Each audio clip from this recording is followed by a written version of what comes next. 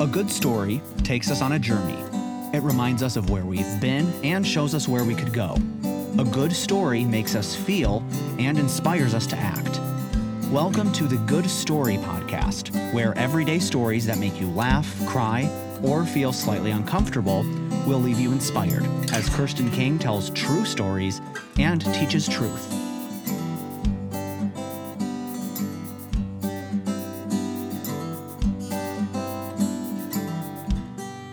Have you met my mom?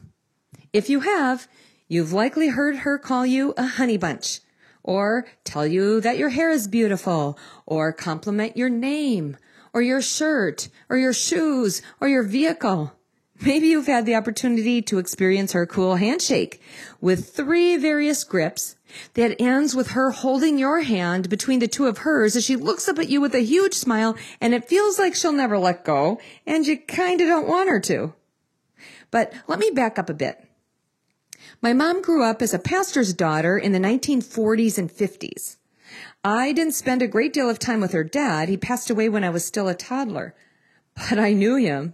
I heard so many things about Bernard Rum. He immigrated from Norway, and he came to preach the gospel. He traveled through the Midwest, sharing that forgiveness of sins is possible because of Jesus' death on the cross for each one of us. He preached and people were drawn to him and to the message of grace and freedom. It was at one of these tent meetings where he met my grandma that we call mormor, which means mother's mother in Norwegian. She was 12 years his younger and shared his desire to see people find forgiveness and freedom. They married and settled in Madison, Wisconsin, where he pastored a church for 33 years. I heard stories about them opening up their home to anyone and everyone who would walk by. People would ask for money, and my grandpa would open his wallet.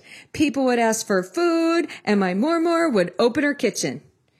My mom had 2 older brothers, bringing their immediate family total to 5. But as my mom shared, there was rarely a time when it was just them in their home. Uncle Toby lived with them for a while, and so did my great-grandma Anderson. I loved her so much. She died when I was 5, but I can still remember coming to my mormor's house and running up the stairs to see great-grandma Anderson sitting in a rocking chair with a Bible next to her on a table with a lamp. She was a strong woman who had come to the United States from Norway on her own as a teenager. She found work as a domestic, doing laundry and baking. She eventually met and married my great-grandpa, and then together they raised my mom's mom and her brothers as well. Whenever I'd see my great-grandma Anderson, she'd ask me to come closer so she could give me a hug. She's this tiny little woman. And then she'd ask me to sing her favorite song. Oh, Kirsten, please sing, Heaven Came Down and Glory Filled My Soul. I used to think this was an old hymn, but it actually was a contemporary song in my great-grandma's day, written by John W. Peterson for a Bible conference in Pennsylvania. And she loved it. And I did too, because when I sang it as a 5-year-old, I felt so fancy. I remember the line, and it's because of that wonderful day when at the cross I believed, riches eternal and blessings supernal from his precious hand I received. I knew all the words of every verse, and they'd trip off my tongue as though I also knew what they meant, but I didn't. But she sure did. And this was my mother's heritage, singing songs, loving the word, and watching her parents love people well. Growing up in a parsonage, she'd say, was like living in a fishbowl. This was sometimes good and sometimes not so much. She said she wouldn't have traded it for the world, for she adored her daddy, and she really loved and admired her mom too. What was woven into the fabric of her life was to give to others and to always make them feel as though they were more important than she was. Philippians 2:3 says, Do nothing out of selfish ambition or vain conceit, but in humility consider others better than yourself. Each of you should look not only to your own interests, but also to the interests of others. My mom watched her mom and dad do this, and she wanted to model it herself. Although often she'd say she didn't think she was doing it as well as her mom did. My mom never talked to strangers because she'd always introduce herself. Greta did this once as a young girl too. We were at Burger King and I was sitting with some friends talking and I watched her walk into the bathroom. She was maybe 4 or 5 and I was waiting for her to come out and I looked the other way for a minute. And when I looked back, she was talking to this big burly guy who had just come in on his bike. He had really long hair and was wearing leather and he did seem so friendly, but Greta was sitting there talking to him. And so I went up and I grabbed her hand and I'm like, Greta, and I walked her back. I smiled at the man and I walked her back to our table. I'm like, honey, you cannot talk to strangers. She said, he is not a stranger. I asked him and his name was Bob. But anyway, so she maybe got that from my mom. My mom talked to everyone. It used to drive me nuts. I remember going with my mom and I'd say, Mom, how about today we don't start any conversations with people we don't know? And if I'm to be totally honest, it still kind of bugs me, but this is what I do know. It doesn't seem to bother the strangers. My mom also used to carry around bouncy rubber balls in her purse to hand to children she'd see at stores or restaurants or gas stations or wherever. She'd look for ways to connect with people, all the people. Oh, she'd start, you have the most beautiful smile. Or, oh, they are so lucky to have you working here. You do such a good job. She also had 2 life sayings that she passed on to her kids.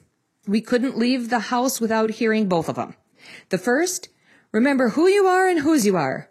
Because she wanted us to remember we didn't live our life in a vacuum. We grew up in a smaller suburb of the Twin Cities in Minnesota where my dad worked as a family doctor. He had delivered most of our friends and treated most of their families. So who we were was a part of who they were as our parents. And they wanted us to show a consistent life of Christian character. And I mostly wanted to too. Whose we were, on the other hand, was not related to them, but reflected the fact that we were God's children. He was our Heavenly Father. She wanted us to have that in the forefront of our mind as well. We belong to Him. And then right after that first saying, she'd follow up with her second. And she'd yell out, and have more fun than anybody. And then we promised her we would. I remember shortly after we moved into our family's home, which is situated on a lake, my mom could hardly wait to invite Marge Waddell to come and visit. We didn't know Marge, but she immediately became an aunt to us. You see, when my mom wanted someone to feel like family, she'd give them a family title. So we had an Auntie Marge and an Uncle Tom. I remember coming back to visit one Thanksgiving and asking if we could please have dinner with just our family instead of with us and her collection of extra relatives. Apparently, the answer to that question was no. But as I reflect on how she grew up, I can see why now. Back to Auntie Marge, who ended up having a huge impact on my life, which I'll talk about more maybe a different day. Marge had been my mom's counselor at camp when she was a young teenager. My mom hadn't seen her for years, but when my mom at 30 moved into her current home on the lake, she wanted to call her up and invite her to visit because my mom remembered Marge saying how much she loved being near water. She said she found it relaxing and restful and a place where she really could get in touch with God and who He was.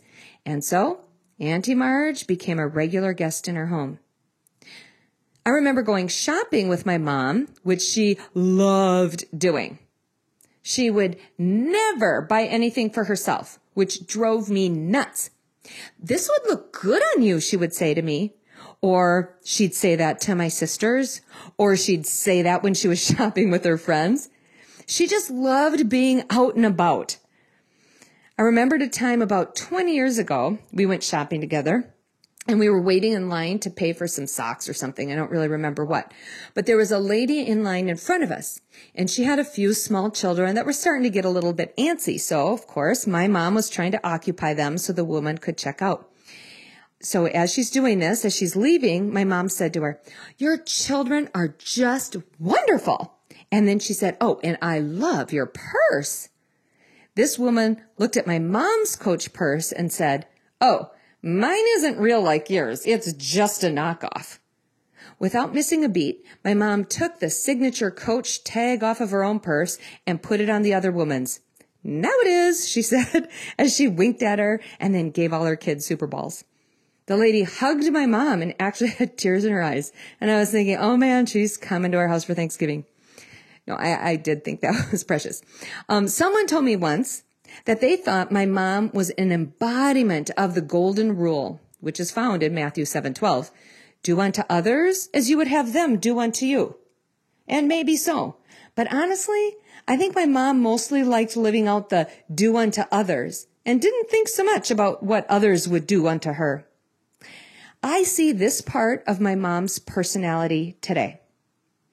I drove over to my parents' house this morning so I could pick my mom up and bring her to her first day visit at the Salvation Army Adult Center. My siblings were praying, my friends were praying, my dad was praying, and God was answering. I walked in the back door of my house and walked into the kitchen, and my mom offered me a cup of coffee. I picked my favorite mug, which has a blue and yellow design on it, just for the record, and I sat down with her across the kitchen table. She told me my hair was beautiful and said that I know how to do it exactly right. She also said she loved my shoes, and then she asked me if they were comfortable. I told her they were amazing, and she said, I can tell because they look amazing. And she offered me a cup of coffee. She asked me to tell her about my necklaces. I showed her the one, and I said, this is a crown because my last name is King now. Oh, she thought that sounded lovely. I showed her the other one and said, this is a denarius. This was a gift from Dad, I told her, when I graduated from seminary. She said, you did? Wow. I told her the third necklace. I only had 3, just in case you're starting to wonder how long this part goes on. I showed her the third necklace and said, this is made out of blue glass and it has a fish symbol on it, which is a symbol that some person wears if they're a Christian. She said, it is phenomenal. And she offered me a cup of coffee. I asked if she wanted to run some errands with me for a little bit. I told her I was going to go to Walgreens and then to Salvation Army. She said, ooh, yes. She got up to get her purse. I collected mine and collected myself and felt the presence of God walking beside me through the answered prayers of friends and family. We walked out of the house toward my 2-door white 2012 Fiat. She told me it was the cutest vehicle she had ever seen. My mom always notices cars. She always calls them vehicles. And she used to always comment on the fact that she thought Peterbilt trucks had great lines. Anyway, we got into my cutest vehicle ever and drove to Walgreens. The whole way there, my mom was reaching over, patting my arm, complimenting me on my bracelet, telling me it was perfect. I told her I bought it with money she gave me for my birthday one year. She said, well, it's beautiful. And then she'd pat my arm again and say, so are you.